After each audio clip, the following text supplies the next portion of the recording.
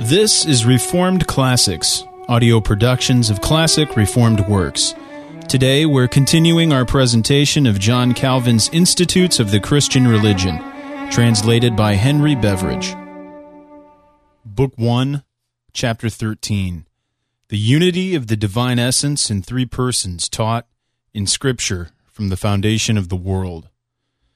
Sections 16. What view to be taken of the Trinity? The form of Christian baptism proves that there are in one essence the Arian and Macedonian heresies. 17. Of the distinction of persons, they are distinct but not divided. This proved. 18. Analogies taken from human affairs to be cautiously used, due regard to be paid to those mentioned by Scripture. 19. How the three persons not only do not destroy, but constitute the most perfect unity. And 20. Conclusion of this part of the chapter, and summary of the true doctrine concerning the unity of essence and the three persons. Section 16. But as God has manifested himself more clearly by the advent of Christ, so he has made himself more familiarly known in three persons. Of many proofs, let this one suffice. Paul connects together these three, God, faith, and baptism, and reasons from the one to the other. Because there is one faith, he infers that there is one God, and because there is one baptism, he infers that there is one faith. Therefore, if by baptism we are initiated into the faith and worship of one God, we must of necessity believe that he into whose name we are baptized is the true God. And there cannot be a doubt that our Savior wished to testify, by a solemn rehearsal, that the perfect light of faith is now exhibited, when he said, Go and teach all nations, baptizing them in the name of the Father, and of the Son, and of the Holy Spirit. Matthew 28:19. Since this is the same thing as to be baptized into the name of the one God, who has been fully manifested in the Father, the Son, and the Spirit. Hence it plainly appears that the three persons, in whom alone God is known, subsist in the divine essence, and since faith certainly ought not to look hither and thither, or run up and down after various objects, but to look, refer, and cleave to God alone, it is obvious that were there various kinds of faith, there behaved also to be various gods.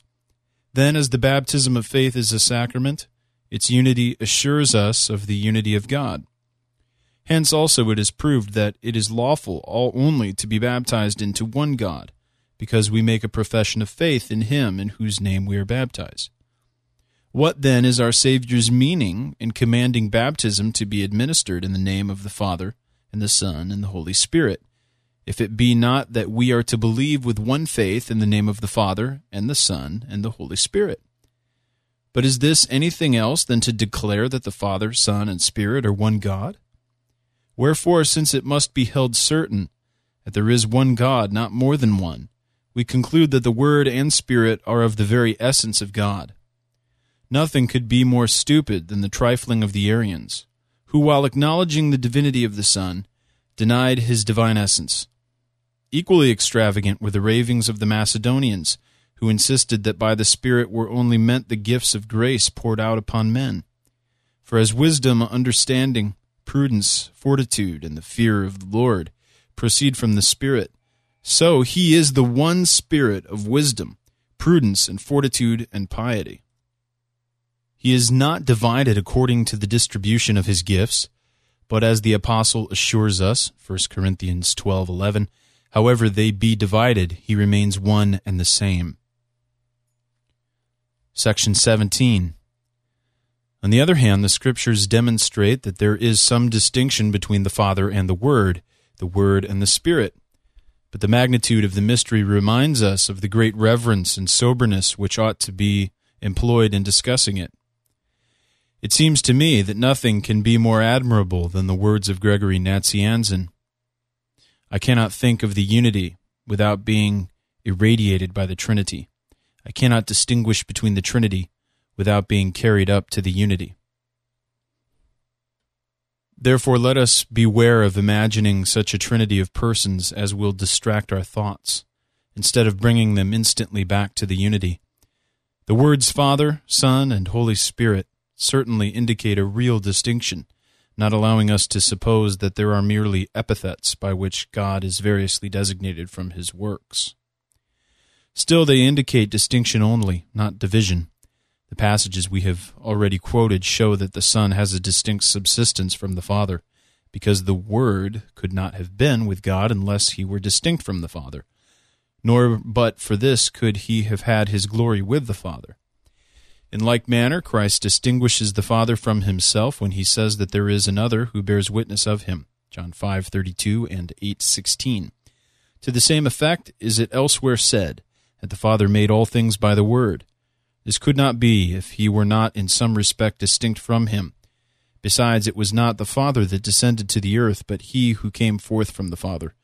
Nor was it the Father that died and rose again, but he whom the Father had sent. This distinction did not take its beginning at the Incarnation, for it is clear that the only begotten Son previously existed in the bosom of the Father, John 1:18. For who will dare to affirm that the Son entered his Father's bosom for the first time when he came down from heaven to assume human nature? Therefore he was previously in the bosom of the Father and had his glory with the Father. Christ intimates the distinction between the Holy Spirit and the Father when he says that the Spirit proceedeth from the Father, and between the Holy Spirit and himself, when he speaks of him as another, as he does when he declares that he will send another Comforter, and in many other passages besides, John 14:6, 15:26, and 14:16. Section 18. I am not sure whether it is expedient to borrow analogies from human affairs to express the nature of this distinction. The ancient fathers sometimes do so, but they at the same time admits that what they bring forward as analogous is very widely different. And hence it is that I have a great dread of anything like presumption here, lest some rash saying may furnish an occasion of calumny to the malicious, or of delusion to the unlearned. It were unbecoming, however, to say nothing of a distinction which we observe that the Scriptures have pointed out. This distinction is that to the Father is attributed the beginning of action, the fountain and source of all things, to the Son, wisdom, counsel, and arrangement in action, while the energy and efficacy of action is assigned to the Spirit.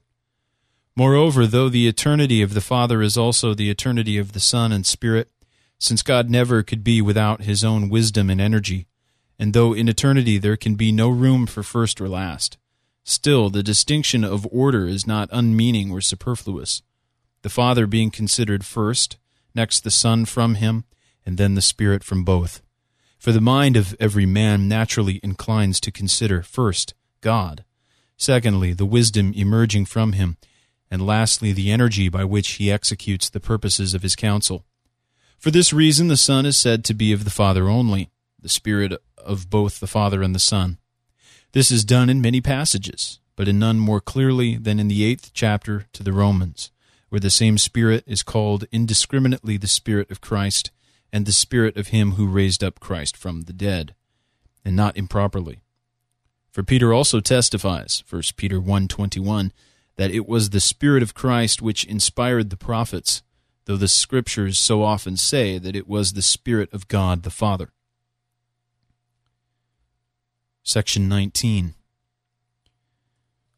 Moreover, this distinction is so far from interfering with the most perfect unity of God, that the Son may thereby be proved to be one God with the Father, inasmuch as he constitutes one Spirit with him, and that the Spirit is not different from the Father and the Son, inasmuch as he is the Spirit of the Father and the Son.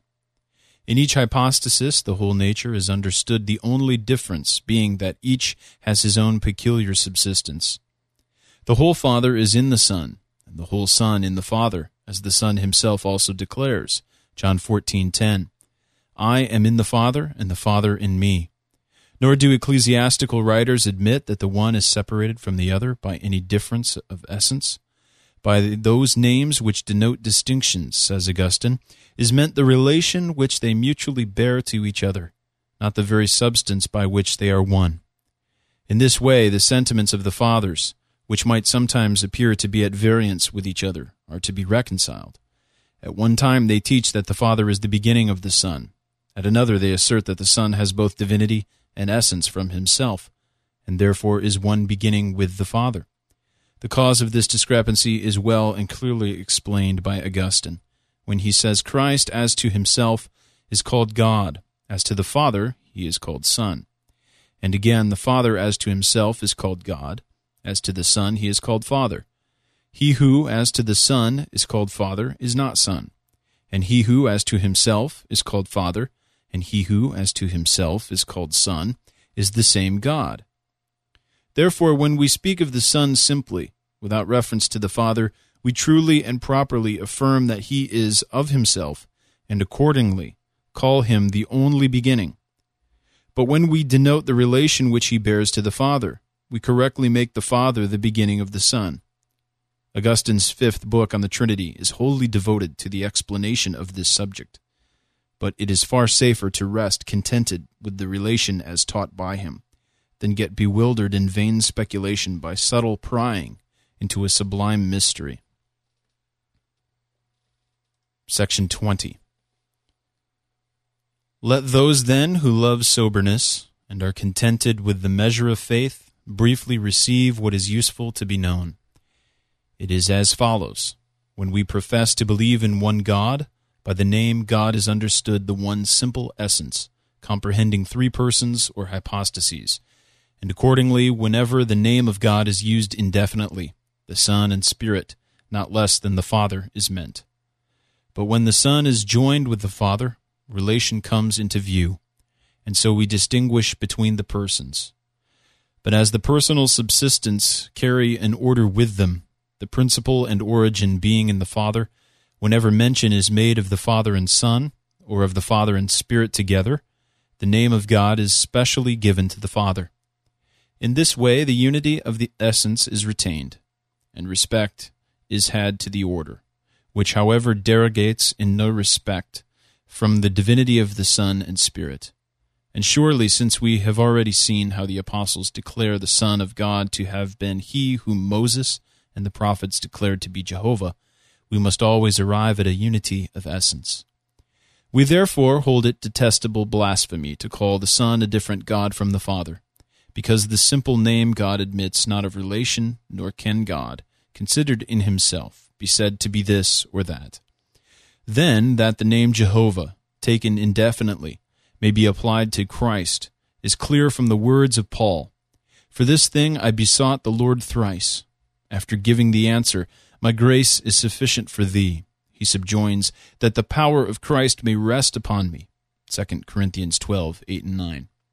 For it is certain that the name of Lord, Kyrios, is there put for Jehovah, and therefore to restrict it to the person of the mediator were puerile and frivolous, the words being used absolutely, and not with the view of comparing the Father and the Son. And we know that, in accordance with the received usage of the Greeks, the apostles uniformly substitute the word Kyrios for Jehovah. Not to go far for an example, Paul besought the Lord in the same sense in which Peter quotes the passage of Joel, "Whosoever shall call upon the name of the Lord shall be saved," Acts 2:21 and Joel 2:28. Where this name is specially applied to the Son, there is a different ground for it, as will be seen in its own place. At present it is sufficient to remember that Paul, after praying to God absolutely, immediately subjoins the name of Christ.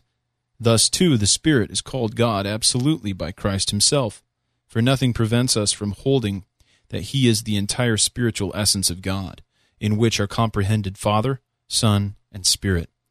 This is plain from Scripture. For as God is there called a Spirit, so the Holy Spirit also, in so far as he is a hypostasis of the whole essence, is said to be both of God and from God.